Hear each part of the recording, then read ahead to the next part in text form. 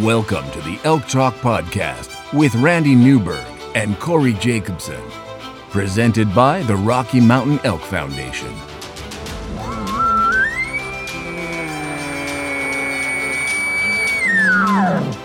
The goal is, what little you and I know about elk hunting, we share with people. I've got an elk bugle, it's like 120 yards away. What do I do? First off, the thought would never cross my mind when an elk's bugle 120 yards away to call anybody on a cell phone. All elk? All the time? Only elk? Only elk. Well, it's us having conversations, so we usually go down some rabbit holes, but If you hunt with Corey Jacobson, you will find the landscape is full of rabbit holes. We're just going to make this up as we go. and you look at it like, oh, that's a target-rich environment. But if you're trying to single one out, a solo target there is much easier to go into than a big group. We record everything, so there's no BSing, no lying, no faking it with us. Did we hit the record I button? thought I forgot to hit the record button. If you want to know something about elk hunting, this probably isn't the podcast to listen to. Should we give them a list of all the other podcasts where they might learn something?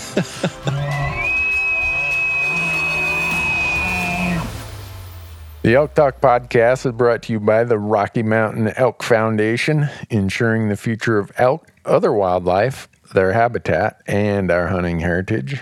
To become a member, go to rmef.org. And the podcast is also brought to you by onX Maps. And with onX Maps, you can know where you stand with the most accurate hunting GPS tech on the market with land ownership maps that work offline.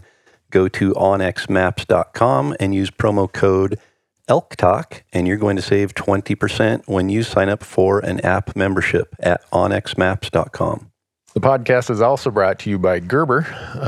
Go to gerbergear.com and learn about the knives, the Vital, the Big Game Vital, the Gator Premium, all the things that we use when we're out in the woods, and not just knives, but also some really cool multi-tools that they have.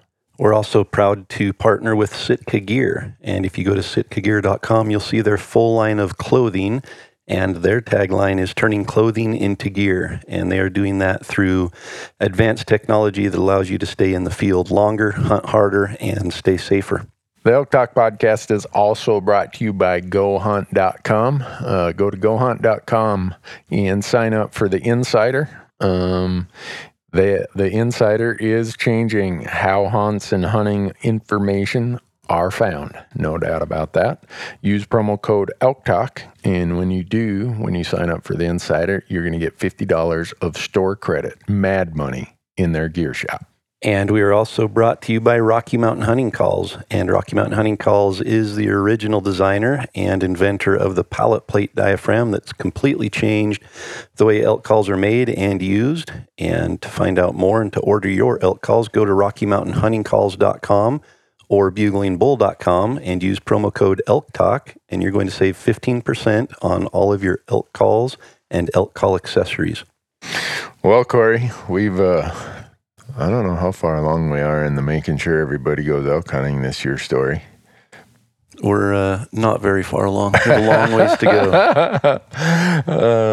What was it? 2 podcasts ago, we gave the overall strategy of short-term, mid-term, and long-term strategies. And the 2 states that ended up in our, if you have more budget, kind of last on the list were Utah and Nevada. Yep.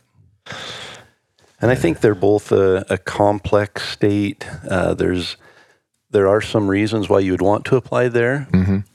But I think for the 95% of the population, there's really not a reason to apply there. And so we'll combine those 2 in this discussion and talk about that, maybe talk about why you'd want to apply there. And there's certainly good hunting to be had there. Oh, yeah. Yeah. But it's probably not for what we're trying to accomplish here. Right. It's lower on the priority list. It's definitely not going to be one of those where you can count on going elk hunting every year. Right. Well, wait, Utah does have some... They do have over-the-counter. Yeah. So I guess you could do that, but I've never hunted the over-the-counter stuff. Everybody I talk to says it's intensely crowded. Yeah. Makes Colorado look like a quiet day in the woods. And I've talked to others who they've got their little secret spots and they go to and they get into elk and they don't see other people and they have a good hunt. But for the most part, it's tough. Very competitive. Yeah, and I think Utah is known for its limited entry elk hunts is what has gained Utah the reputation of being a place to shoot old elk. And the part of that is they manage their units based on age class. Yeah. So that not points, not whatever. They expect that the harvest will have between, I'm trying to remember what they break it out, 7 years and older, or, 5 to 7 years. And so that's what they manage the unit for. And that requires some really tight restrictions. Control. On opportunity to reach that kind of age class in areas where you have that much public land. Yep. The other part that has so much appeal to Utah is if you were to draw and lightning strikes and your number comes up, you get to hunt with a rifle in late September. During the peak. Not even late, mid to late. And that's the downside if you're an archery hunter to Utah is their season opens around August 15th. Yeah. Now, it's opened as early as August 13th, I think. Yeah. And it's closed. The year I drew, it closed on September 13th was the last day of the archery season. Yeah. It might have been September 12th, but it was right in there. So, you're really just getting into the bulls starting to talk, starting to hang around with the cows. Yeah. And the next day, rifle season opens. And so you're hunting rutting bull elk in Utah with a rifle on September 14th, September 15th through September 27th, somewhere in there, and it's definitely conducive if you are a rifle hunter and you want that rut experience. You can have that in Utah if you're willing to wait. Yeah, a long time or get extremely lucky. Yep. Back to our podcast where we're trying to get people to hunt elk every year. If you're already in the pool here in Utah, obviously you wouldn't jump out once you've already got some years invested. But even for people who have a lot of time invested in it, they could still be in it. Even if you have 10 points today, it might still be long term before you draw. Totally. In Utah. You could be well into your 20 points. Yeah. Yeah, you might say you're 4 points behind what you need to draw a tag that you want to draw. In 10 years, you might still be 4 points behind in Utah. Yeah. Look at the Utah Division of Wildlife Resources publishes how many people have been buying points at each point level. So you can't just look at the draw stats from last year because there are so many people on the sidelines just buying a point every year. And what they do is they wait until they think, it now looks like I've got enough points, I might have a chance. So they jump in and they're, like you said, 3 or 4 points ahead of you. So they keep pushing that point requirement. And if I was just getting into the Western point game and I didn't have the budget that maybe I would have 10 years later, Utah would be a hard place to justify. I say that having drawn... I've been lucky in Utah. In 2014, I drew archery elk. 2016, I drew a limited entry archery mule deer. 2018, I drew archery bison. And this year, I'm drawing rifle pronghorn because I'm the guy with the most points. Yeah. So, but if I was just starting out, it'd be hard to allocate that money there. Yeah. And it used to be, and Utah is still not an expensive state to play the game. I think a license is $65 and you have to buy that license. You buy the license for $65 and is it $5, I think, per species or something to apply? I should look it up. So it's not overly expensive, but realistically, any decent hunt for a non-resident, the early season archery, you probably aren't even going to get to hunt the true rut with a bow. You're still looking at 14 points now. And in 14 years, it's probably going to be in the 20s. So it's a very long-term, or if you just want to put it in there and have a chance in that draw, if you've got an extra $65 or $70 a year to burn, you could apply for Utah. Right. Just look at it as a really expensive raffle tag. Yeah. Because they have a bonus point system, and that's the interesting part about Utah. They split their draw into two pieces. Last podcast we talked about Arizona kind of has two pieces. Right. So in Utah, half of the tags go into the first draw, which is a preference basically who has the most points gets those tags. Right. So if you're at the top of that tier, if nobody has more than 12 points and you have 12 points in that unit and you apply for it, you're guaranteed that tag. Right. And then the other half of the tags go in a random, well, they call it random, but it really is a bonus point. It's a weighted, yeah. So if you have, just simplistically saying, and most people know how bonus points work, if I have 1 point and someone has 10, it's the same as if I bought one raffle ticket and they got 10 raffle tickets. They have 10 times higher chance of drawing. Right. But I could still be that lucky person. Yep. I always say that if there were 100 tickets in a bucket and I bought 99 of them, I'd still lose sleep because there's just more than a 1% likelihood, not probability, but just likelihood of luck that someone would get pulled instead of me. But so we got to think about that as you still have a chance. Yep. But understand that, it's if you're just beginning, it's like buying a raffle ticket.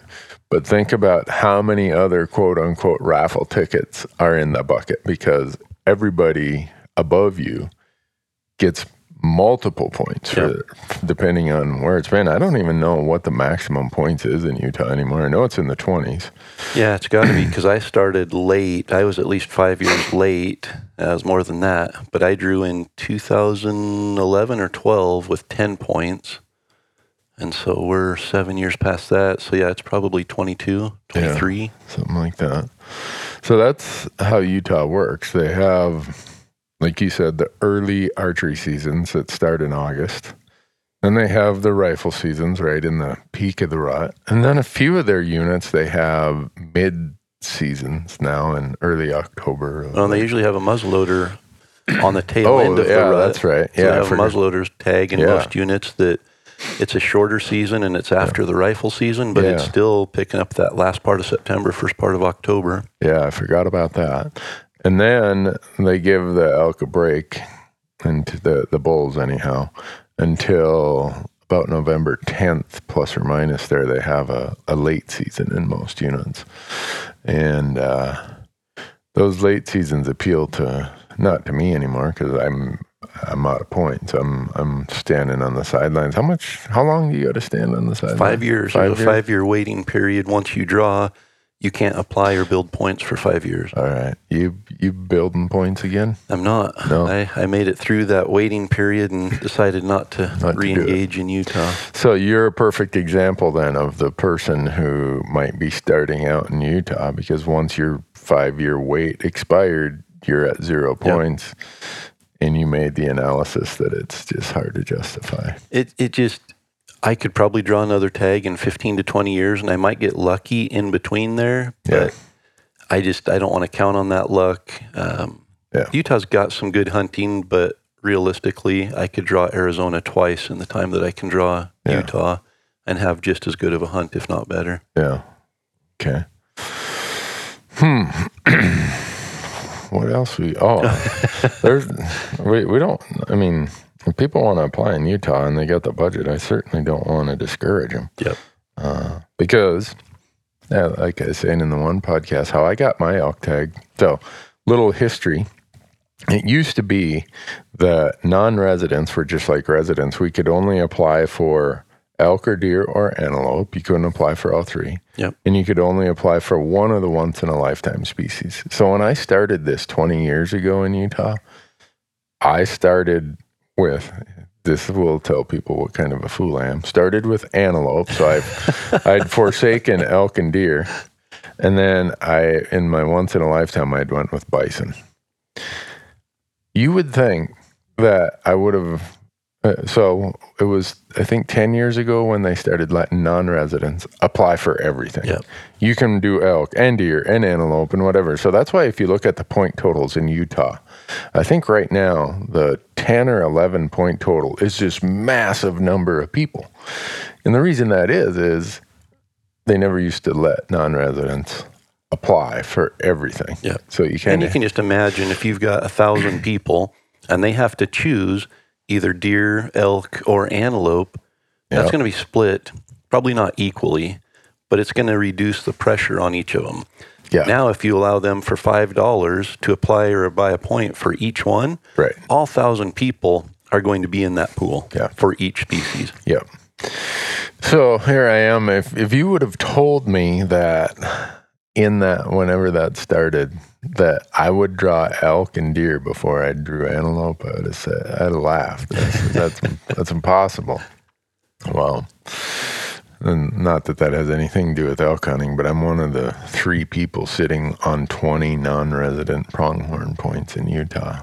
Last year, there were 3 people who applied. There were 5 of us last year. 2 bought points. Me and 2 others applied for 2 bonus tags. I did not draw, which was good.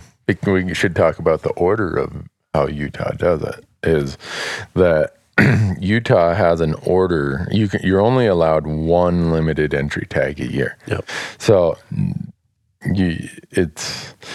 they draw limited entry deer to start with. So if you draw that deer tag, they just give you points for anything else you applied for any of the other species. They're not going to let you have a limited entry deer and limited entry elk. So they do the deer draw. Okay, you didn't draw a deer. They do the elk draw. Okay, you didn't draw elk.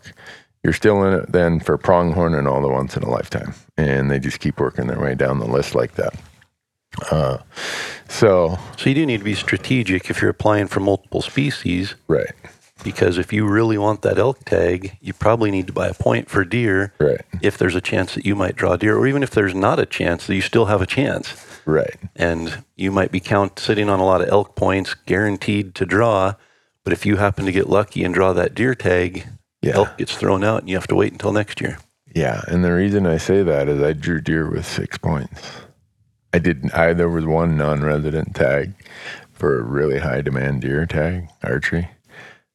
And I could not believe I drew it. I had been on a bear hunt in Alaska, and we got back to civilization. I called my wife, and we're, hi, how you doing? And she said, oh, by the way, there's this, I can't remember, $300 charge on our credit card for Utah Division of Wildlife Resources. I'm like, what? That's more than the pronghorn price. I grabbed my computer, I looked it up. That's the price of a deer tag. That can't be. There's no way I drew that deer tag. Well, I did. Yep. So, and that means you don't get to draw the antelope tag. Correct. So that year, maybe I would have drawn that. Maybe I would have been lucky in the antelope draw, but I was kicked out of the antelope draw. They just gave me a point.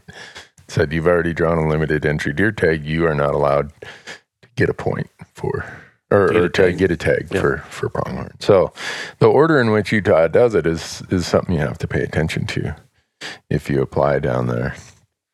I don't know what I'm going to do when I burn these antelope points, because then I'm going to be on the waiting list for elk, on the waiting list for deer, no pronghorn points. My bison, I got that. So am I going to walk away from 10 moose, goat, and sheep points? Yeah, I probably will. I don't know. Yeah. I say that, and then I don't know. Hard to say. It is, and I look back, I started applying for sheep in Wyoming when they first started. Yeah. And I think I built up 6 points for sheep, and that was back in the late 90s when they started, I think. Yep. Yeah, 2007, then they cranked up the price. Yeah. And I bailed. And I didn't even make it that far. I only made it till about 2004, 2005, and bailed. Okay. And looking back now, had I stuck with it, I would have drawn a sheep tag in Wyoming by now. I know, I kicked myself. In 2007, I think it was, I bailed. Me and my son each had 7 points. And so I did not realize so many other people were going to bail. Yeah. because the point price went from, I can't remember, what it was $50 to $100 or some crazy number. And I think they're going to raise it again, I heard. Yeah. Or they have. I don't pay attention to Wyoming moose, goat, and sheep. Well, it would only be moose and sheep because they don't have a point system for their goats. But are there any species in Utah that are exempt from the point system? I don't. Thankfully, we don't have to talk about general deer because this is an elk podcast. That's a whole nother animal. Yeah, you go to Go Hunt and read about how their general deer system works. Yeah, if you're really interested. Yeah, but Go Hunt has this strategy article here. It's got the populations of elk by unit. It's got, here it is. It has the age class objectives. So there are, 1, 2, 3, 4, 5, 6, 7 units that they have in an age class objective of over 7.5 years old. All but one of those units are above objective. Yeah. That's a very high age objective for... I would bet you in most states with a lot of general hunting pressure, the average age is 3. 3 to 4. Yep.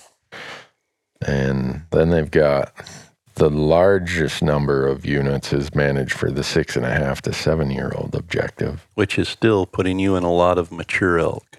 Yeah. Yeah. A 6.5-year-old bull elk is a big old boy. Yep. He's probably not going to get bigger. Right. He's at his prime. Yeah. And then they've got some that they manage for 5.5 to 6 and some for 4.5 to 5. And there's very few units that are not meeting those objectives. So that's one of the good things. I'm trying to figure out what, and my son Matthew was home for Christmas and we were looking over all this information with his 16 points. And what we concluded is to have any predictability that he might get to go, we got to look at the late rifle hunts. Yeah. And then there's only a few of them that he would be guaranteed to tag at 16 points. Yeah. The archery stuff, the early rifle, the muzzleloader, he's 5-6 points out of the game in most instances. And I say that just to give people the understanding that if you're just starting this, think about that. Someone with 16 points is still relegated. Doesn't have a chance. Yeah. It's like Oregon. If you're hoping to draw one of the better quality hunts in Oregon, you really have no chance statistically starting right now. Yeah. And there's always the bonus round that somebody can slip in, but it's just, and they offer so few tags for a non-resident in those good units that you're really hard. Yeah, you're better off buying a raffle tag from each of the states and hoping to draw their governor tag or something. Yeah. Well, Arizona has the super big game raffle. Just go stuff that box full of all the raffle tags you want to buy. I do that. Do you? Yeah.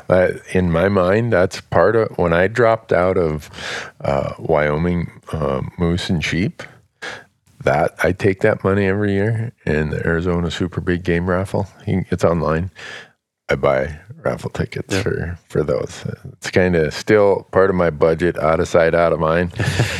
But some year, I'm just convinced I'm going to draw that statewide governor type tag, and I'm going to spend however long it takes in Arizona finding Big Hank. But well, somebody's got to draw it. That's true. Somebody does. I'm not somebody though. So. What's the price of a tag in Utah for elk? Oh gosh, that's $1,000. I think it is. Where is it? Somewhere here it's listed. You think I would have had that handy? Where's your cheat sheet? You didn't have it on your cheat sheet? I didn't have the price of the tag written down. All right. It's a more expensive tag though when you draw it. It is. I think I have it right here. I have the regs somewhere here. I downloaded them. Where is it? That's my first experience with a Mac. I was going to say, you're navigating your little... Am I doing okay? Yeah. Where did it go? Well, I'm lying. It's pretty expensive. Let's just put it that way. We can find out, but I want to say it's $1,000 or $865 something. It's a big chunk of change, and For people who are on the tighter budget thing that we talked about the other day. All right, here. Oh, I know where it is. You have it organized. I know where it is. It's in here. I'm gonna not let you see my. See that? Utah. 2019 regs, huh? A whole folder dedicated to Utah. Yeah, I've got every state by folder. All right. Here we go. Non-resident license fees. The non-resident hunting license is $65. These are the permit fees if you draw. If you put into one of the multi-season limited entry where you get to hunt all three seasons, archery, muzzleloader, and rifle, it's $1,505 for a non-resident. Limited entry, which is most of what we'll be looking at, is $800. So with the license, it was $865. Yeah. Yep. So this is a little bit of a tangent. So those of you folks listening to this in Montana, what do you, and maybe Idaho, what do you pay for your elk tag here in Idaho? As a resident? Yeah. I don't even know. I get a sportsman's pack. I get all the tags licensed, but I think it's 32, 38, something like that. Yeah. Montana, I buy the whole sportsman's package too, and I can't remember if you bought the elk tag separately. I think it's $20 in Montana. A Utah resident pays $285 for their elk tag. Yep. They would burn down the Capitol in Montana. So the price difference between resident and non-resident is not even 3-to-1. Yeah. That says a lot to how much Utah residents are shouldering the load. Yep. And that's for the limited entry. Their general season over-the-counter tags are $50 for a resident. Yeah, and $393 for a non-resident. So probably more in line with most states. Probably a less expensive option for a non-resident than most states at $393. But again, you're with the army of other hunters and not necessarily in quality units. Yeah. So I knew I had this here somewhere. Well, I didn't doubt it for a minute. You didn't? Okay.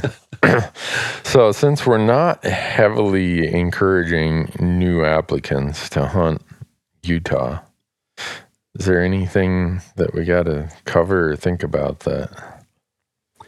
Not in Utah, I don't think. And again, Utah is an option. We don't want to completely discourage it, but for what we're talking about here of coming up with a strategy for applications, Utah is low. Well, it's not even on my list anymore, if that tells you anything. It would be low to recommend that, hey, if you're going to take and set aside some money to apply for hunts and hopefully draw an elk tag, whether it's short-term, mid-term, or even long-term, Utah is just not a good option there. It's an inexpensive place to buy raffle tags. Yep. So, but when I went, I had a great hunt. Yeah. I definitely manage it well. Yeah. I went the last part of the season. I didn't plan on having the tag. I think I said on the one podcast, they called me. I got a leftover tag someone returned. I was next in line. They called me. They said, you have 2 days or something like that. So I called and said, yeah, I'll take it. And then I blocked out the last 7 days of the season to hunt. And I hunted for, I think, 3 days. And I had one close encounter. Might have been the 4th day. And then that night back at camp, my wife called me and she had a health emergency. She had to go have an emergency surgery. So that season got cut short, which I don't know if I would have filled the tag, but you never know. But it was definitely, I was way more, my mind wasn't in elk hunting at that point. Yeah. So, but, I guess if you're buying raffle tags, look at Utah as just a higher dollar raffle tag. Yep. And maybe you'll draw. Maybe.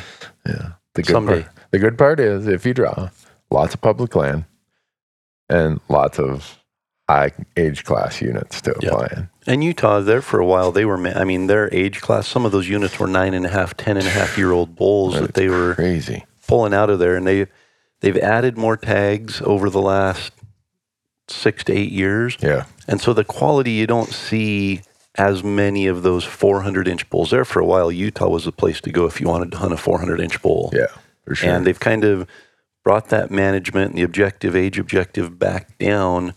So it's, it's still definitely quality and mature elk, but there aren't as many of those true monster elk being shot every year. Right. Still lots of nice elk and still monster elk being shot. But yeah, you let me shoot a 7.5-year-old bull, I'm going to be... I'm not going to complain I didn't get a 10.5-year-old bull. Yeah, I am going to be dancing in the streets. Yep. So, what was the Utah deadline? March 2nd, something like that? I've got that one written down. Yeah, Utah is March 7th this year. March 7th? Yep. Okay. All right. So there you have it, folks. You have until March 7th to buy some raffle tickets from the Utah Division of Wildlife Resources. Yep. They don't have a state lottery, but this could be your version of the state lottery. Yep. And if you're interested in just buying bonus points, you have to have a license. Yep. So $65. And I think the deadline for the bonus points is later by a week or something. I want to say it's March 12th or 14th, somewhere. And again, don't take these dates as gospel deadlines. Definitely check the websites for each of the departments we're talking about. But yeah, I always rely on that. Go to the state website. Yep. I always tell people, go to that state website. Don't. Because it might have been March 7th last year, and this year it's March 6th, and I don't want you to miss it by a day if you're going to apply. So yeah. Well, the other part about Utah is it's hard to gain a lot of, unless you're an outfitter, you're not going to gain a lot of elk hunting experience to know this unit and that unit. You're just, it's the way it is. So I don't have any great big stories to tell about Utah. I drew a tag, and I waited 10 years, and it's the same story as most states. I started putting in when it took 3 points to draw a tag, and by the time I got to 3 points, it took 6 points to draw the same tag. When I got to 6, it took 9, and so I ended up jumping to a different unit that I drew with 10 points. And before the draw even... before the application period even started, I had a couple of residents down there call me and say, hey, we are experiencing the worst drought I've seen in 30 years here. You might consider waiting to draw the tag. And it was an early, one of the years when the season opened early and closed early. And so a lot of things against what we would hope to have for a hunt. Right. And I thought, you know what, even if it's early, even if there's a drought, I can still find elk and have a hunt. And it's Utah. There's going to be big bulls. We'll make it work. And we got stuck in a rut. There were, I know, 3 people that had hunted the same unit consecutively for the previous 3 years. So I had really good intel. All of them were saying the same thing. The elk come right here. They rut right here beyond this ridge. And we went there and, 3 or 4 days into it, I'm calling people saying, hey, we're not seeing any elk at all. We aren't seeing any sign. And all of them were reassuring me, don't worry, they're going to show up tomorrow. It's just overnight, the elk come to this area to rut. And we stayed in that area for 8 days and only had a day and a half left in the season before we actually pulled up and went to a different part of the unit. And we had only called in, I believe, 2 bulls in 8 days. Ooh. And I passed up a bull on the first night that was probably a 320-inch bull. And regretted it the rest of the season, trying to find that same bull for those 8 days and just couldn't do it. And ended up relocating and got out of the truck, and there were elk just screaming everywhere. So realized the drought had shifted where the elk were. Oh, okay. And we just got stuck in that rut, and fortunately it worked out, and I shot a really nice bull on the last day, and it worked out. But it was a tough hunt because of the rut. We had a full moon. It was early, a lot of things stacked against us. And with 10 points in that investment, you've got $600 in license and application fees up to that point, plus another $800 in the tag. Right. So it's, we're $1,500 into this hunt, 10 years investment, and to go and have a disappointing quality experience because of all of those factors, it didn't leave the best of a experience. Well, for me, that just is the reminder that it goes back to something we've talked about on prior podcasts, that because you have that tag doesn't mean you're guaranteed perfect conditions, perfect everything. No. Every year we hear about the person who's waited 10, 15, 20 years and they go on the hunt and it wasn't what they expected. which gets back to our continual statement of go hunt elk every year. Yeah. Don't put all your eggs in that one basket. And with us talking about these applications and everything, this is one bucket that you have a chance to go elk hunting in. There's a whole other plethora of over-the-counter opportunities that if you don't even want to mess with draw systems, there's still 3 or 4 states you can just go and buy a tag and go hunt. So that's a good reminder, Corey, that I think in the West, as states have evolved with these, I call them schemes, point schemes, don't lose sight of the fact that if you really want to go hunt elk, you can hunt elk in multiple states every year just by taking advantage of the over-the-counter options. Yep. And there's some good options there. Yeah. But for these discussions, we're focused on the schemes. Because we get a lot. I would say one of the top emails we get is, I'm new to this. I want to go elk hunting. I'd like to go to a place and usually they say, here's the kind of hunt I'm looking for. I want a lot of public land. I want older bull elk, and I don't want a lot of hunting pressure. Yeah. Well, and I want to hunt during the rut. Right. With a rifle. So from the road. Yeah.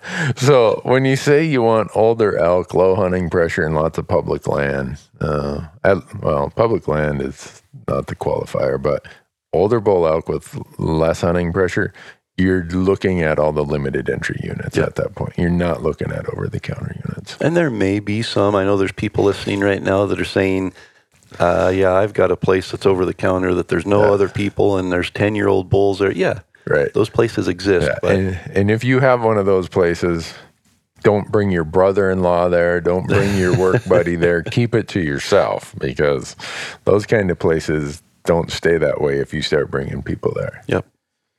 That's like a major. One of the podcasts recently, we talked about public land etiquette. Wonder if we should talk about hunting partner etiquette. We could do a whole episode on that. And I'm fortunate with my hunting partners and the people I hunt with. They get vetted pretty heavily as far as, hey, this is a sacred piece of information I'm giving you. We're going hunting here. Please don't tell anyone. Yeah. And I've had areas ruined, completely ruined areas because one person finds out or one person goes, and pretty soon they tell 15 people and everybody tells their buddies, and it doesn't take a whole lot of pressure to completely hunt out and ruin an over-the-counter area. Yeah. Huh. Well, the etiquette is if someone takes you to their spot, don't go there without them. Yep. That's just go. Maybe you look around and say, well, okay, I see there's a burn or a clear cut or whatever. Okay, he's hunting these elevations. Go find your own spot that kind of looks like that. And a lot of hunting friendships are lost over lack of discretion in how people do that. I just wouldn't feel right doing it. That's why I tell anyone who I know who even remotely close to, hey, if this is some spot that you kind of hold as your own, don't tell me about it. Not that you're going to go out and tell anybody else, but you don't want that burden of responsibility of. Yeah. I tell them, I don't want to know your spots. Yeah. I have my places, and I'm like this almost schizophrenic hunter where every year I almost go to a different spot for the idea of trying it. And the downside of that is occasionally we stumble into the spots that other people hunt, and they're like, what are you doing here? You're going to ruin everything. Well, they're not, we go somewhere, and I feel bad when people think that we purposefully went somewhere that is quote unquote their spot. It's, where you and I hunted in Montana, so many people in Bozeman know about that spot. And well, it wasn't much of a secret. I mean, you showed very prominent landmarks in the video, and as we're filming it, I'm asking the question, are you sure you want that lake in the background? You're like, if people know where this is, they still aren't going to come here. Right. And if they saw us hunt there, they would recognize why, because we struggled to find any elk. There were grizzly bears everywhere. But so I went back there this year for 2 days because a couple guys, you've ruined it. So I went back there for a busy weekend in September. I never saw another hunter. Yeah. And then I went for. Did you hear any elk or see any elk? No, I didn't. I didn't even get a grouse. That was such a bad. I'm a bad hunter. So I went back for 5 days in rifle season. I saw two other hunters. They were on day 3. I saw two other hunters. So for supposedly having ruined the spot, it doesn't get a lot of hunting pressure because of low elk numbers and high grizzly bear numbers. But so in what we do, it's a little different context, I guess, than if your coworker says, hey, if you want to join me and my buddy this weekend, I know you've been struggling. We got a spot. We'll help you out. Well, understand that that guy and his buddy have probably spent a decade learning that every little intricacy of that spot. What happens in the morning? What happens if it rains? What happens if it's hot? Where do the elk go if they get pressured? And they're kind enough to give you the crash course that helps you skip that decade-long learning curve. Whatever you do, do not disrespect what they've offered you. Yeah. I don't know if it's out of ignorance that people don't realize that. I think most of the time it is just they haven't invested that time into an area to find it, and so it is out of just not understanding how sacred that information really is. Yeah. But I think there's other times where it's greed. Really? People just get overrun with, I'll do anything it takes to kill an elk, including going into my buddy's spot, hoping he doesn't know about it. And they always know. Yeah, they find out. Yeah. Huh. Well, that was a bit of a rabbit hole that we went down from Utah application strategy to... Can't remember how we got on that topic. We don't remember how we got on any topics other than where we start. But so the next state after Utah is Montana, but we're going to skip Montana and New Mexico and Colorado and do those as their own podcasts. Yep. All right. Yep. But we can add Nevada to this discussion because it's similar to Utah. Yeah. A lot of similar characteristics as far as managed for quality and for age class. Very limited opportunities for non-residents. Very expensive. Yep. And kind of falls into that same. If you want to, what's a license there? Is it $155 for a non-resident license? So you have to buy that to apply. You can ask for a refund of that, but you won't get a point. Yep. So if you want to build points there, you're out the $155. Yeah. And if you go to Go Hunt, use promo code ElkTalk and get the $50 star credit. Got to get that plug in there. But if you go to Go Hunt and they have the best draw odds of anybody, they're the most accurate. If you look at it, a few years ago, because Nevada's system is so complicated to predict odds, or at least to show the true odds, everyone used to just say, well, there were this many applicants. They didn't say by point total, whether it was their first or fifth or fourth or whatever choice. Go Hunt actually drilled down and got it done. And when they first came out with their draw odds, all of the people who'd been buying raffle tickets in Nevada said, man, I've been buying a bill of goods. My odds aren't even 10% of what I thought they were. Yep. So that gets a little bit into the explanation of how Nevada's system works. It's like a lot of states. You got to buy the non-resident license. There's $155 out of your hunting budget every year. Yep. Then you have to apply by, what is it this year? April 15th? Is that what it is? Nevada, April 15th. Okay. Us CPAs remember April 15th. We're pretty busy about that time here. So April 15th, you have to apply. And then they don't split their draw in any way like Arizona or Utah does, but they square your bonus points. Yep. So it's a true bonus draw. The more points you have, the more chances you get. But then if you have 10 points, you don't just get 10 chances. They square it, so you get 10 times 10, which is 100 chances in the draw. Right. And so someone coming in with 2 points is getting 4 chances. So if you have 2 points, somebody else has 10 points, they have 5 times more points than you. Yeah.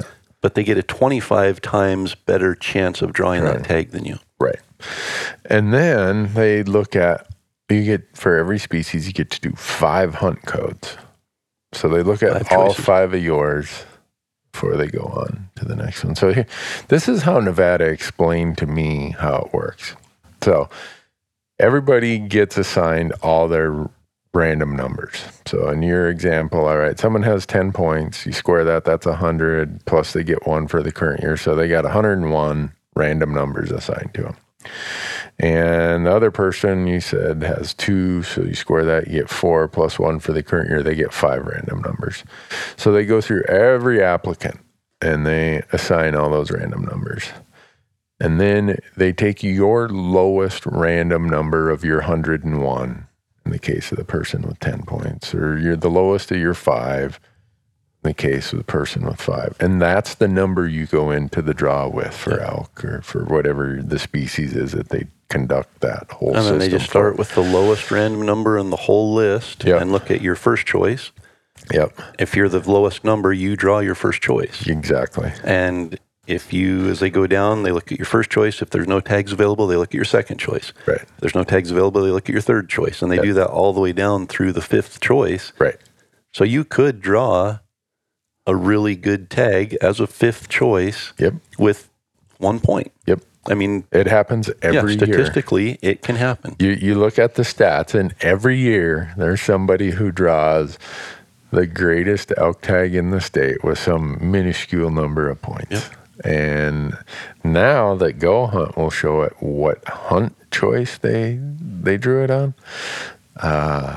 It's crazy how many people are drawing really good elk tags in Nevada with 3rd, 4th, and 5th choices. Yeah. And for those of you who don't apply in a state like Nevada, where the state you're familiar with, they only look at first choices, and then they go on to people. It's a different mindset where people are like, well, why do I even bother with choices 4 through 5? Yeah. Well, here's why. Yeah, it's almost like you're getting to enter 5 separate draws. Yeah. With a random number. Yeah, I've drawn Nevada archery mule deer 3 times on my 5th choice. And it's kind of my safety net. Yeah. With elk, there are no safety nets. It's you just, and kind of like Utah, they open their archery seasons really early. They open them August 16th or something like that, and they run them. Depends on the unit. They stagger how long they keep them open. Some of them close like August 30th before you even get into September. Yeah. That's strictly a spot and stock operation. Or water. Sit in water. Yeah, if you have the fortitude to do that, which I don't.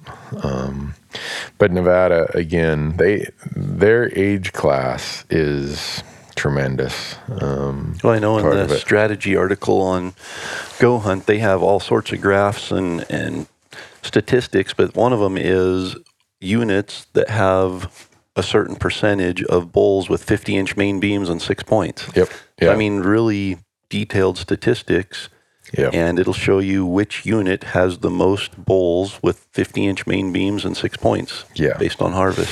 Yeah, look at that unit right there. I think that's where you want to apply if you want a bull that almost 60% of the bulls harvested have 50-plus inch main beams. And are 6 point or better. Yeah. Oof. Yeah. That's, so the blue line here is the 6 points or better. Several units at 80% or higher. Yeah, what is this one? That one is at 85% or 6 point or better. Yeah. Whew.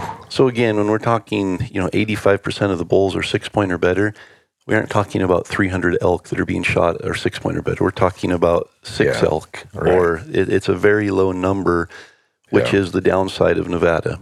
There's just a very limited number of tags, especially for a non-resident. Yeah. You couple that with squared points and a lot of people sitting at 17 or 18 points, getting 260 chances in the draw when you're starting right now with your 1 chance, odds are against you. Yeah. So it's it's an opportunity. It's kind of like buying even a more expensive raffle ticket with even lower chances because they square the bonus points. Yep. That's why I always put Nevada below Utah if you're just jumping into the game, just because the squaring of points puts new people at such a disadvantage. Huge disadvantage. Yeah.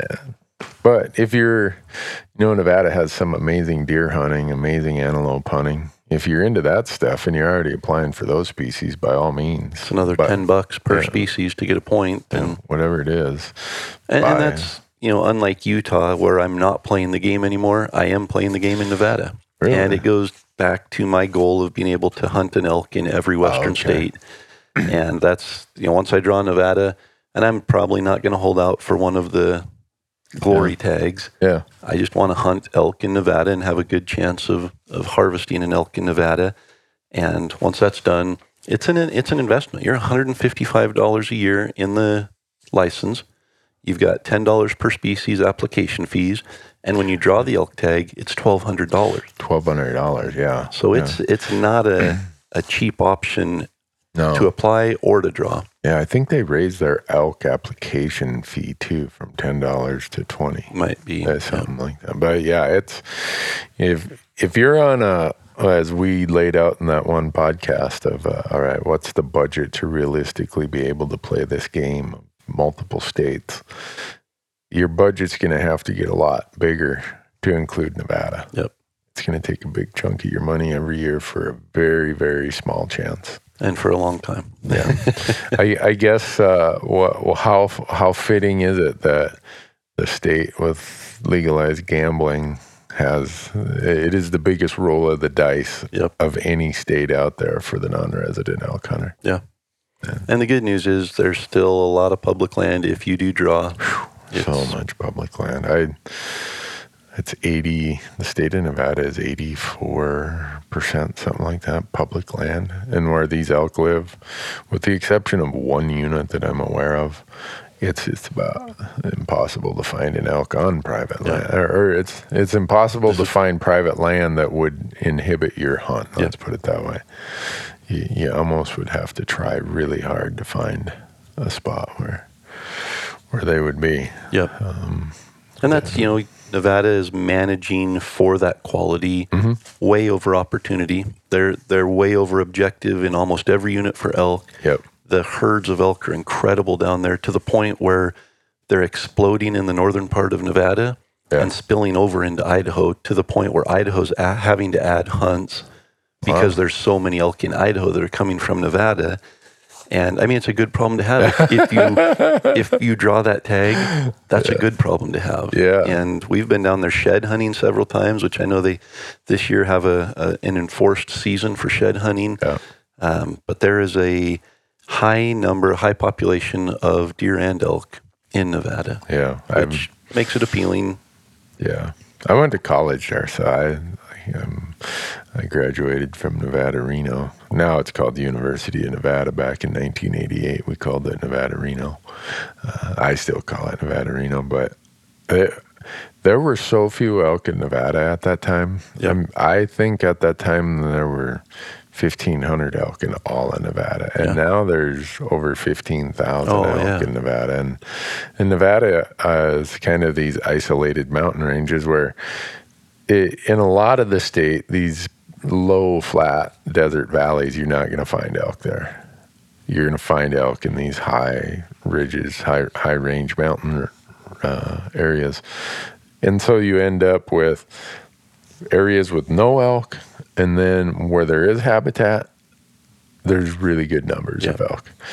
But you get more up towards the northeast corner, and it is a little bit more can all be elk habitat there. But you get to the central part of the state, or even further south, you're looking at some pretty isolated areas for elk. But I drew with 7 points, but that was what did I have then? I think I might have had 10 points. I drew in 2000. No, I drew 7 points in 2005. But now... Yeah. We're 13 years, 14 years later. Yeah. And It's crazy what it would take to draw now, but Yeah. I still apply because I'm at almost, maybe I'm at 20 desert bighorn points. Wow. I'm back up quite a few antelope points. I never get more than 2 or 3 deer points. I end up going on a 5th choice archery mule deer hunt every 3rd or 4th year, so I'll never have many deer points. And now that I'm back off the wait list, I think I'm back up to all the 3 elk points.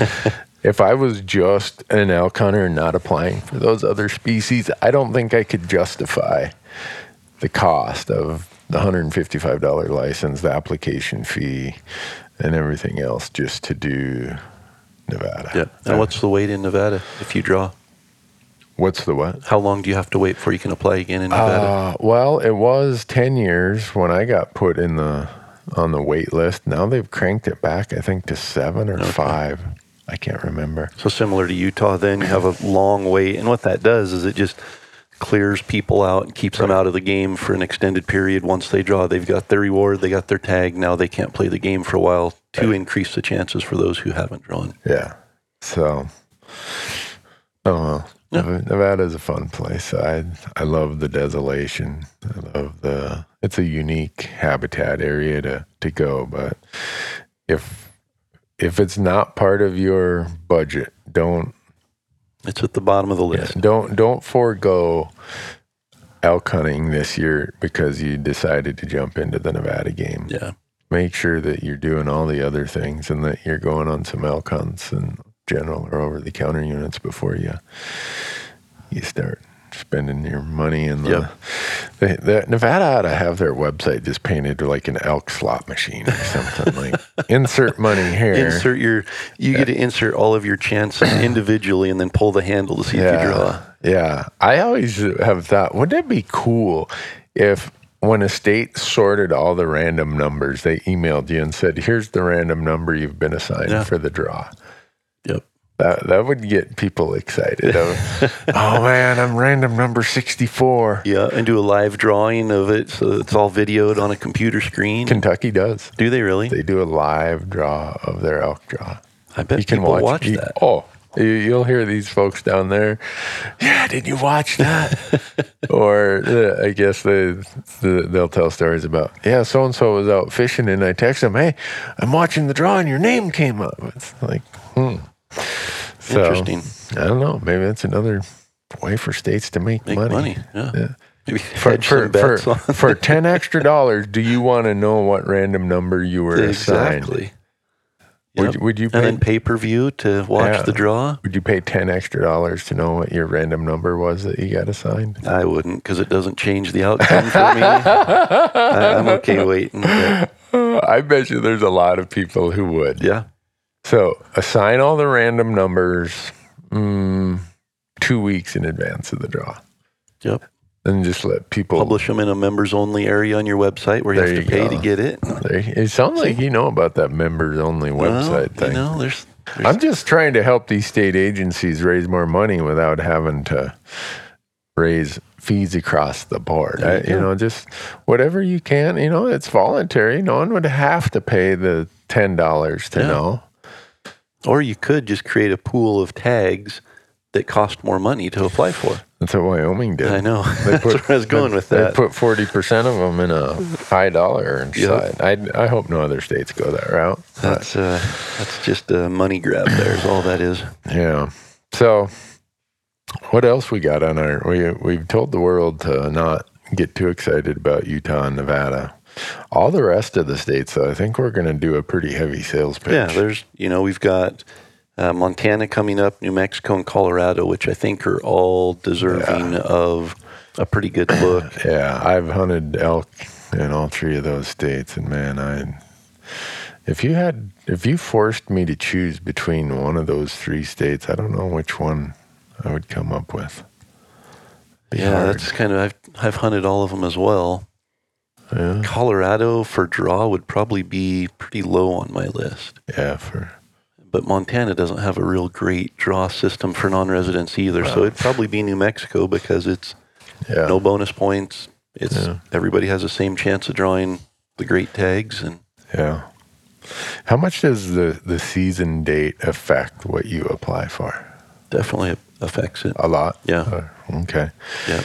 And that's, I ask that because in Nevada, knowing what I have for low points and knowing that bad season dates mean better draw odds, I'm applying for the terrible season dates. And I'm wondering, all right, if by some miracle I do get my name pulled, am I going to have buyer's remorse when they take my $1,200 and For you to go and chase elk around in the summer? In August, in the heat of Nevada. I don't know. I often wonder how much that plays into account. One of the things I often get as a comment is that a lot of the deer hunts, whitetail deer hunts in the Midwest, are the guys are really focused from November 1st to about the 10th or 12th. Yeah. So there's a big group of hunters who just block out. I am not applying for any elk hunts that are a week before that or a week after that. Yeah. So that, and this is again me analyzing states and over-analyzing what things affect draw odds. I've found that there's fewer applicants in states that have their core hunting periods during those times when non-residents are whitetail hunting, which is why I hunt in Colorado, and we'll get into this in the Colorado application episode. I hunt the third rifle season because it's the first week in November. Yep. And all those Midwest whitetail hunters are back home whitetail hunting. See, there's a lot more than just understanding the state's draw process. Oh, there's a whole bottle of things to unearth to analyze when and how and strategy. I wonder how much of it is reality and how much of it is I just made something up and I'm creating my I'm believing some borderline conspiracy theory about how it is. That's see right there, and really there's no correlation. All these things I get myself wrapped up about, there's probably nothing that connects anything with the other, but in my mind, I'm convinced, that's how it goes, So, hey, it's working. Yeah. I don't know if it's working. You're drawing tags. I'm drawing tags. I didn't kill an elk last year. Well, getting the tags is the hardest part. That's true. Yeah. So, what do we got? Well, let's wrap it up, and I've got a Sitka question of the day, week, episode. Yeah. So this one, it might tie in really well with what we've talked about. If you do draw a tag in Utah or Nevada, you've probably never hunted there before.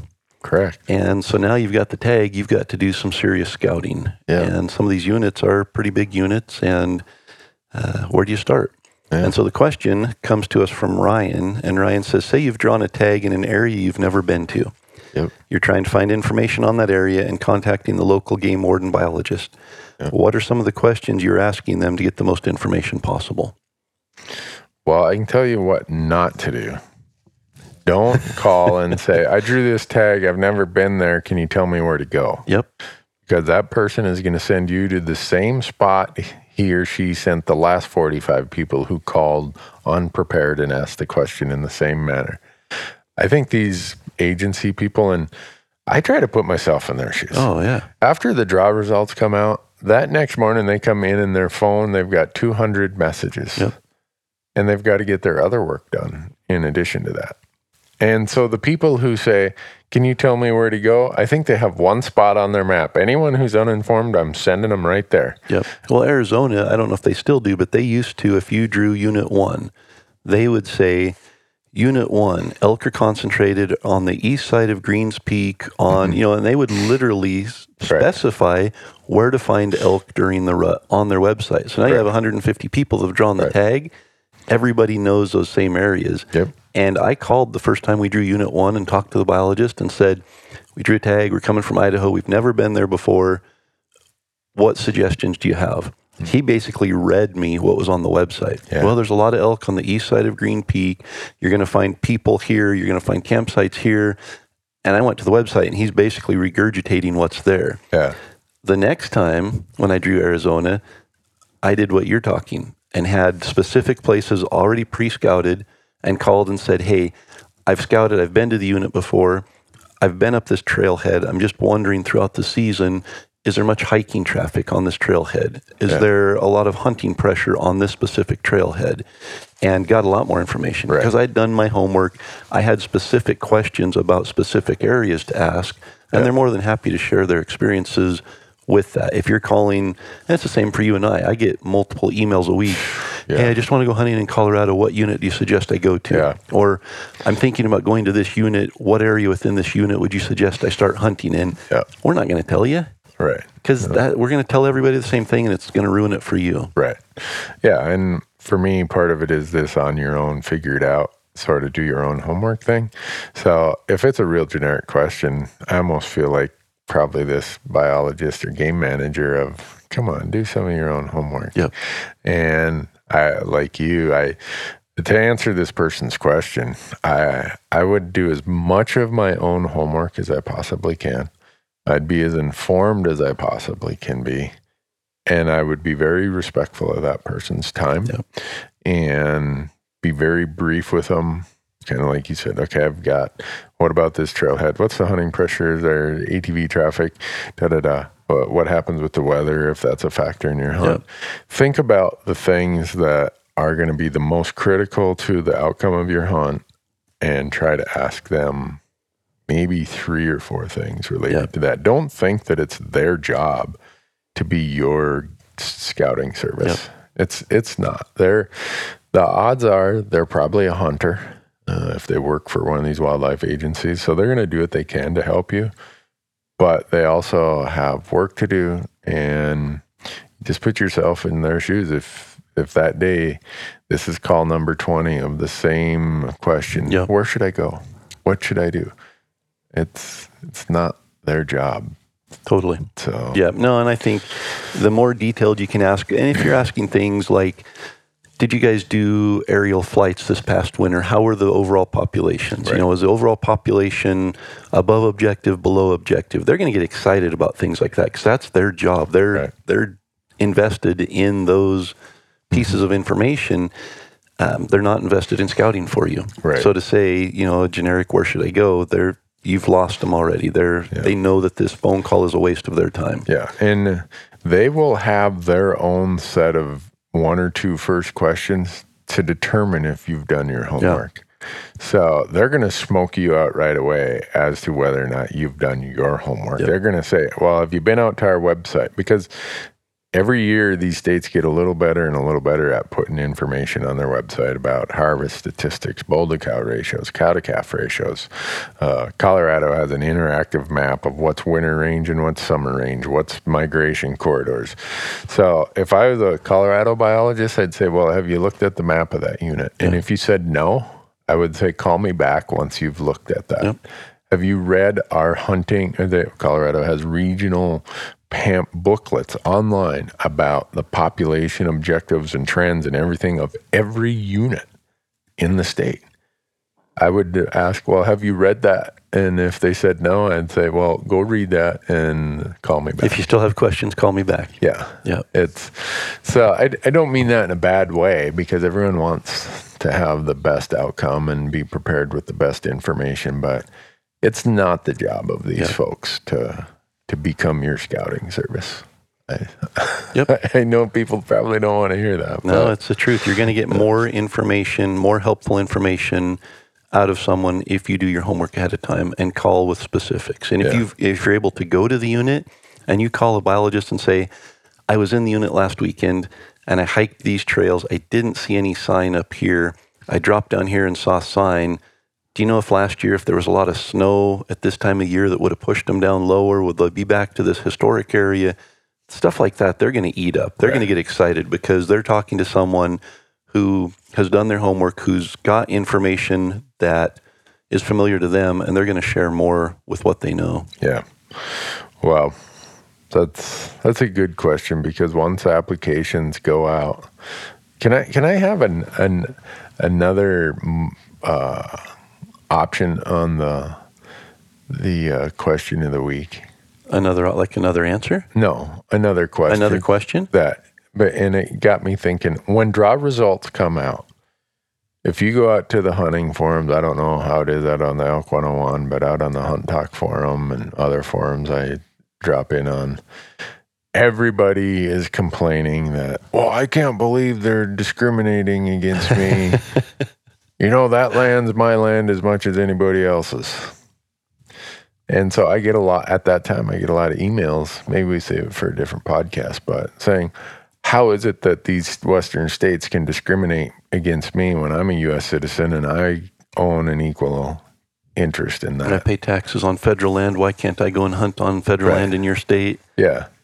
Do we want to save that pretty for later? Cut and dry. That's that goes back to what we've talked about with Arizona being sued for discriminating against non-residents, and the state owns the game. Right. The state manages it. The residents of that state own the game in that state. Yeah, and I tell people, think about this. You're making the argument that land ownership, quasi-land ownership by being a U.S. citizen, somehow gives you a right to the wildlife. To the resources.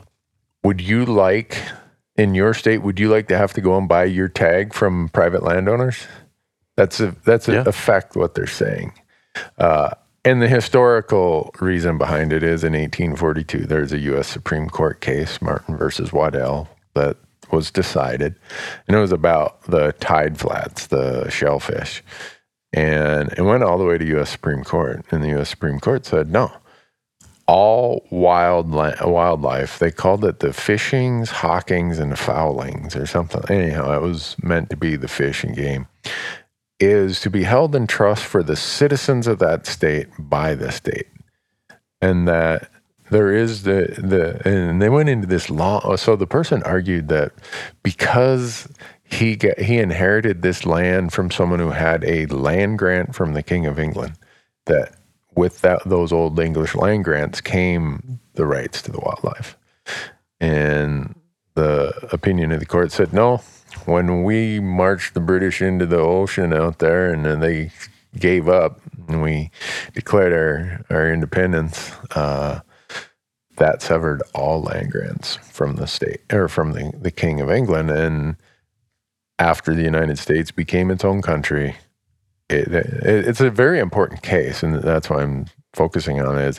It's the precedent case that most of these wildlife issues are based on, is that it just came down to each state is to hold this in trust and manage these assets, if you want to call it an asset, this resource, for the benefit of its citizens, not of the citizens of the country, the citizens of that state. So it's kind of weird that the wildlife is transitory, it's moving, it's fluid across the landscape. Even across state lines. Yeah. And so you're talking about how some of the elk from Nevada go to Idaho. Well, those elk, when they're in Nevada, are under the management responsibility, the trusteeship of the state of Nevada. As quick as they come to Idaho, it's not like they have a Nevada brand on them. These now become elk that are under the trusteeship of the state of Idaho. Yep. Same elk, but it's how these cases, and we could spin. I've done so many presentations and stuff on this, but the point is there's no connection between land ownership and wildlife opportunity. Yep. You're welcome to come to Idaho and camp and hike on federal land. Right. And utilize that land as a tax-paying American citizen. Yeah. But the animals that are there belong to the state, and you have to play that state's game in order to have a chance at accessing them. Right. So even though we went through that little dissertation there, I'm sure when the draw results come out, there's still going to be the same people. And I get it. If I lived in some other state, I wouldn't like that. What's Oregon? 5% of the tags for non-residents. Yeah. Look at Colorado and Wyoming; they're crazy generous to non-residents in terms of percentages. And then they also the huge disparity in prices we just talked about. Utah, it's not even a 3-to-1 disparity for elk. In Montana, it's a 30-to-1 disparity. that's crazy. That's out of hand. But the flip side of that is then you'll have people say, well, how can that's interstate commerce laws, all these clauses of the U.S. Constitution, you can't discriminate against other citizens based on where they live. Well, yes, Baldwin versus Commissioner in 1978, a friend of mine in Bozeman argued that case all the way to the Supreme Court, and he prevailed. And the Supreme Court said that elk hunting is not a right. Yep. Therefore, you have no right that's being violated, and the state of Montana can charge whatever they want. Yeah. Look at college tuition. Yeah. I mean, in-state residents pay less than out-of-state, and they can charge whatever they want for you to go there and take advantage of their resources. And it's so there's always these rumblings that someone needs to start a lawsuit. You know what? There's been a lot of them. It's been established. If you want to put money in the pockets of a bunch of attorneys, go get all lawyered up, you and your pals. Yep. And I can tell you pretty much what your outcome's going to be. Yeah. There's been plenty of these cases, and I think Arizona is probably the most recent established. Yeah. Yes, we can discriminate against non-residents, even though the initial ruling was, okay, you've got to add more tags here until we get a chance to look at this. Right. But it came back, and the next year they were back to the same. And right. And also Congress said, we're going to pass a law. I think, I'm trying to remember who it was. It was a Nevada and an Arizona senator, I think, who the next year they just passed a law reaffirming the right of the states to manage wildlife and discriminate. Yep, just to stop any of those lawsuits. Right, and saying which principles or which clauses of the U.S. Constitution don't apply to wildlife. And so I think we've seen the end of most of those lawsuits. We haven't seen the end of the complaining. Right, that's what we have not seen the end of. And I know some people listening will say, well, you guys live in Idaho and Montana, and no wonder you're in favor of that. Yeah. I hunt far more places as a non-resident than as a resident. Yeah, so. I said in my podcast one time, the odds are you're a non-resident in 49 other states. If you're not a non-resident in 49 other states, there's some game agencies that want to talk to you. And there are some people who claim residency in more than one state for the purpose of getting resident tags. Oh, gosh. So even though we live in a state where we get to hunt elk every year because we apply in all these states, it affects us also. Yep. And I protect the right. I do not want wildlife to become a federal wildlife management system. Same as land. Yeah. I want wildlife to be a state purview, and I want to have public land be public land. Yep. Under our Constitution, if you understand it and read it, you understand why we are where we're at. Yep. And so getting out on a forum and complaining about it ain't going to change anything. No. But it might make you feel better. Yeah. So we're all disappointed when we don't draw tags. We've got to have something to complain about. Me too. When I don't draw, I feel like I got ripped off. But the flip side of that is when I do draw, everyone says, "Oh, you high profile people. Yeah. They just want you to come to that state." Like, oh man. If they knew how many applications do you think you do in a year? But now that you dropped Utah. Yeah, I probably, I do points or apply in 6 or 7 states. Do you do any species other than elk? I do. Do you? Yeah. Okay. Yeah. So, I've got issues. I look at how many tags I apply for personally, and that just if you ever studied statistics and probabilities, you'd understand why I'm going to draw a tag or two every year. Oh, yeah. Because you saw that spreadsheet, right? The law of probability. You apply for 100 tags and the draw odds average 3%, you're probably going to draw 3 tags on average. Yeah. So, well, before we leave, We've done the Sitka question. We've done a good plug for all of our other partners. Gerber, we've not. I don't know why I did. I need to think about. We need a Gerber stunt. A Gerber stunt? Yeah. What do we call it?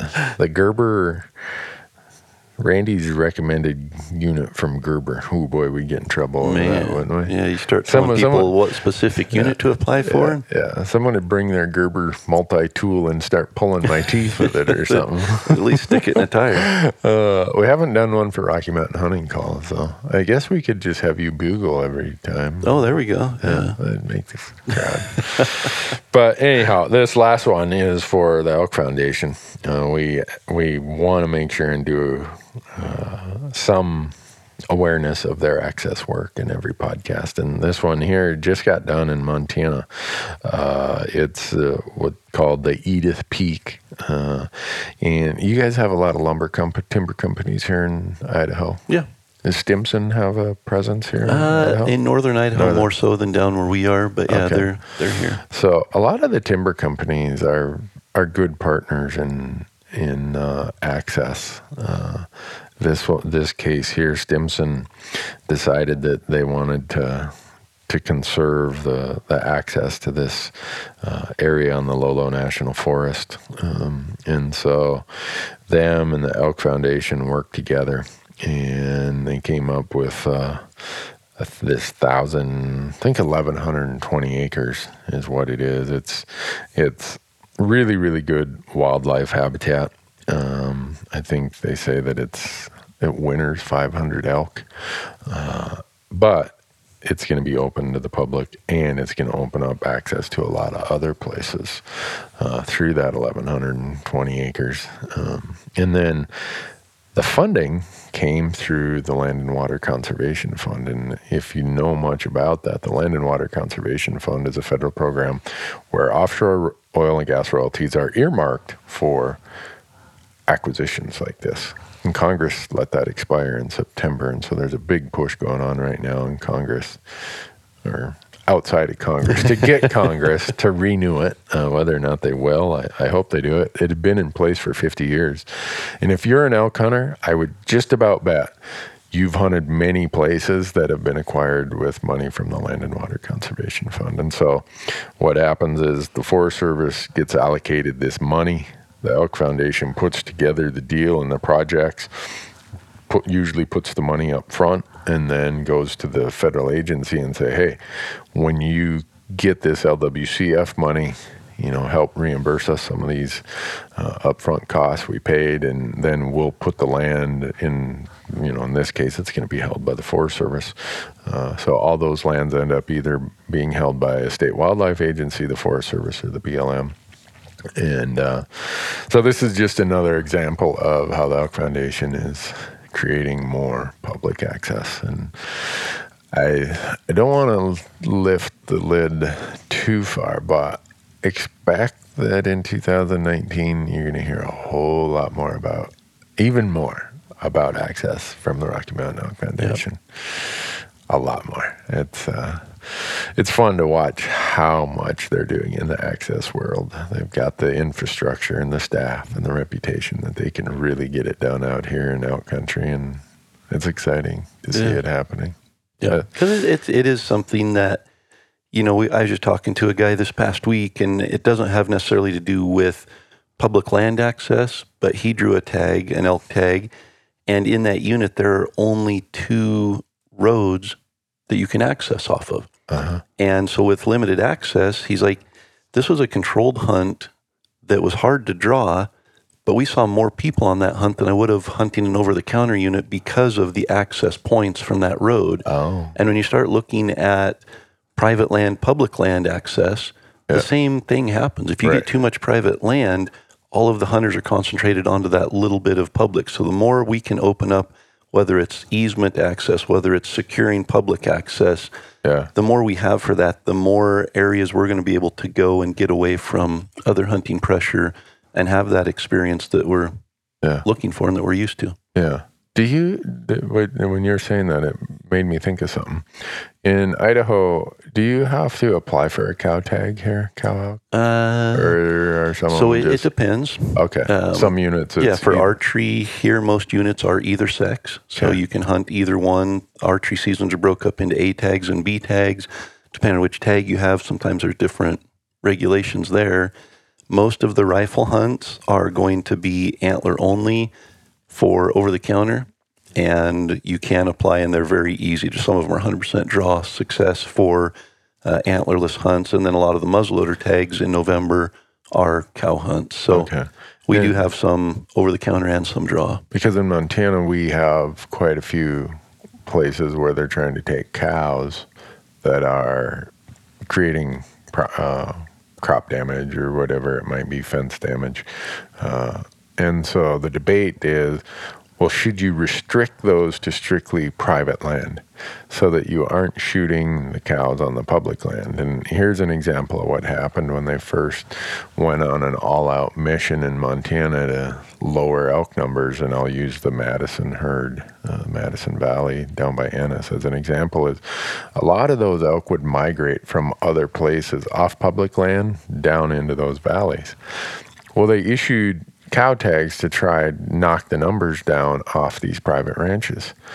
Well, we got a bad winter, and guess what elk showed up during these cow seasons? Not the elk they're trying to kill. The migratory elk that would still live in the lower forest country, those were the elk that showed up, and those are the elk that just got waylaid. And that was, I think, almost 20 years ago now. And they still have not recovered. Really? Yeah. That group that was the migratory group just got hammered so hard. And then you throw in, all the other factors of wolves and grizzly bears and stuff where now it's just hard for them to build back up.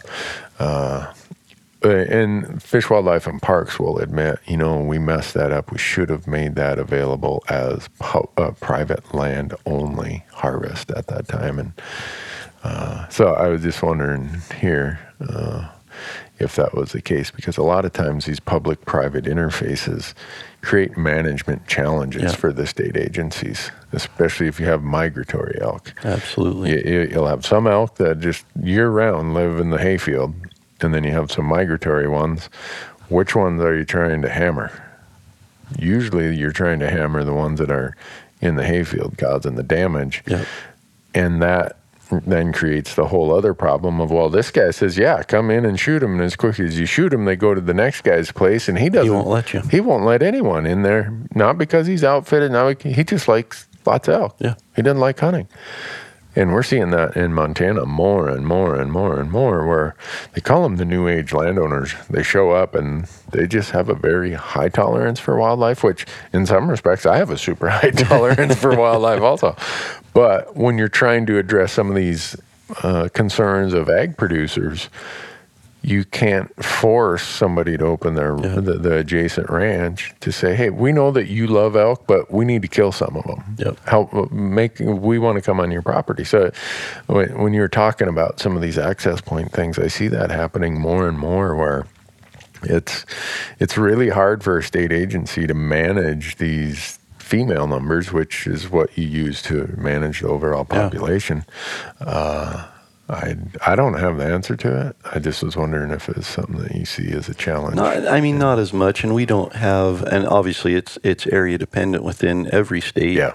I think Montana has bigger sections of private landowners in elk habitat than what Idaho deals with, but there are some local units around here that absolutely the elk come off of the mountain down into the hay fields in the hundreds, and the farmers get upset about it. Yeah. And something has to be done to help them, to compensate them, to get the elk displaced off of their places so they don't do as much damage.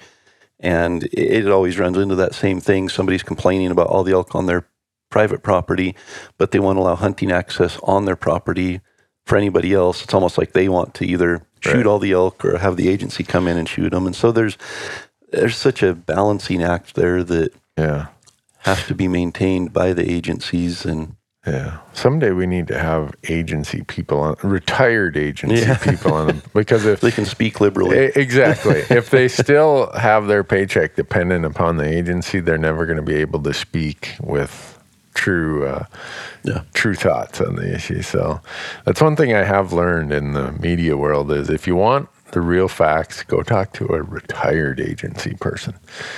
Not a current agency person, because they don't want to get shipped to the far corners of Siberia for their next job position or lose their job altogether, which that's human nature. I wouldn't want to lose my job either. So, anyhow, Yeah, another tangent. that's right. So, all right. Okay. Well, thanks that's a wrap for this one. Thanks for listening, folks. Yep. We'll catch you on the next one. Yep.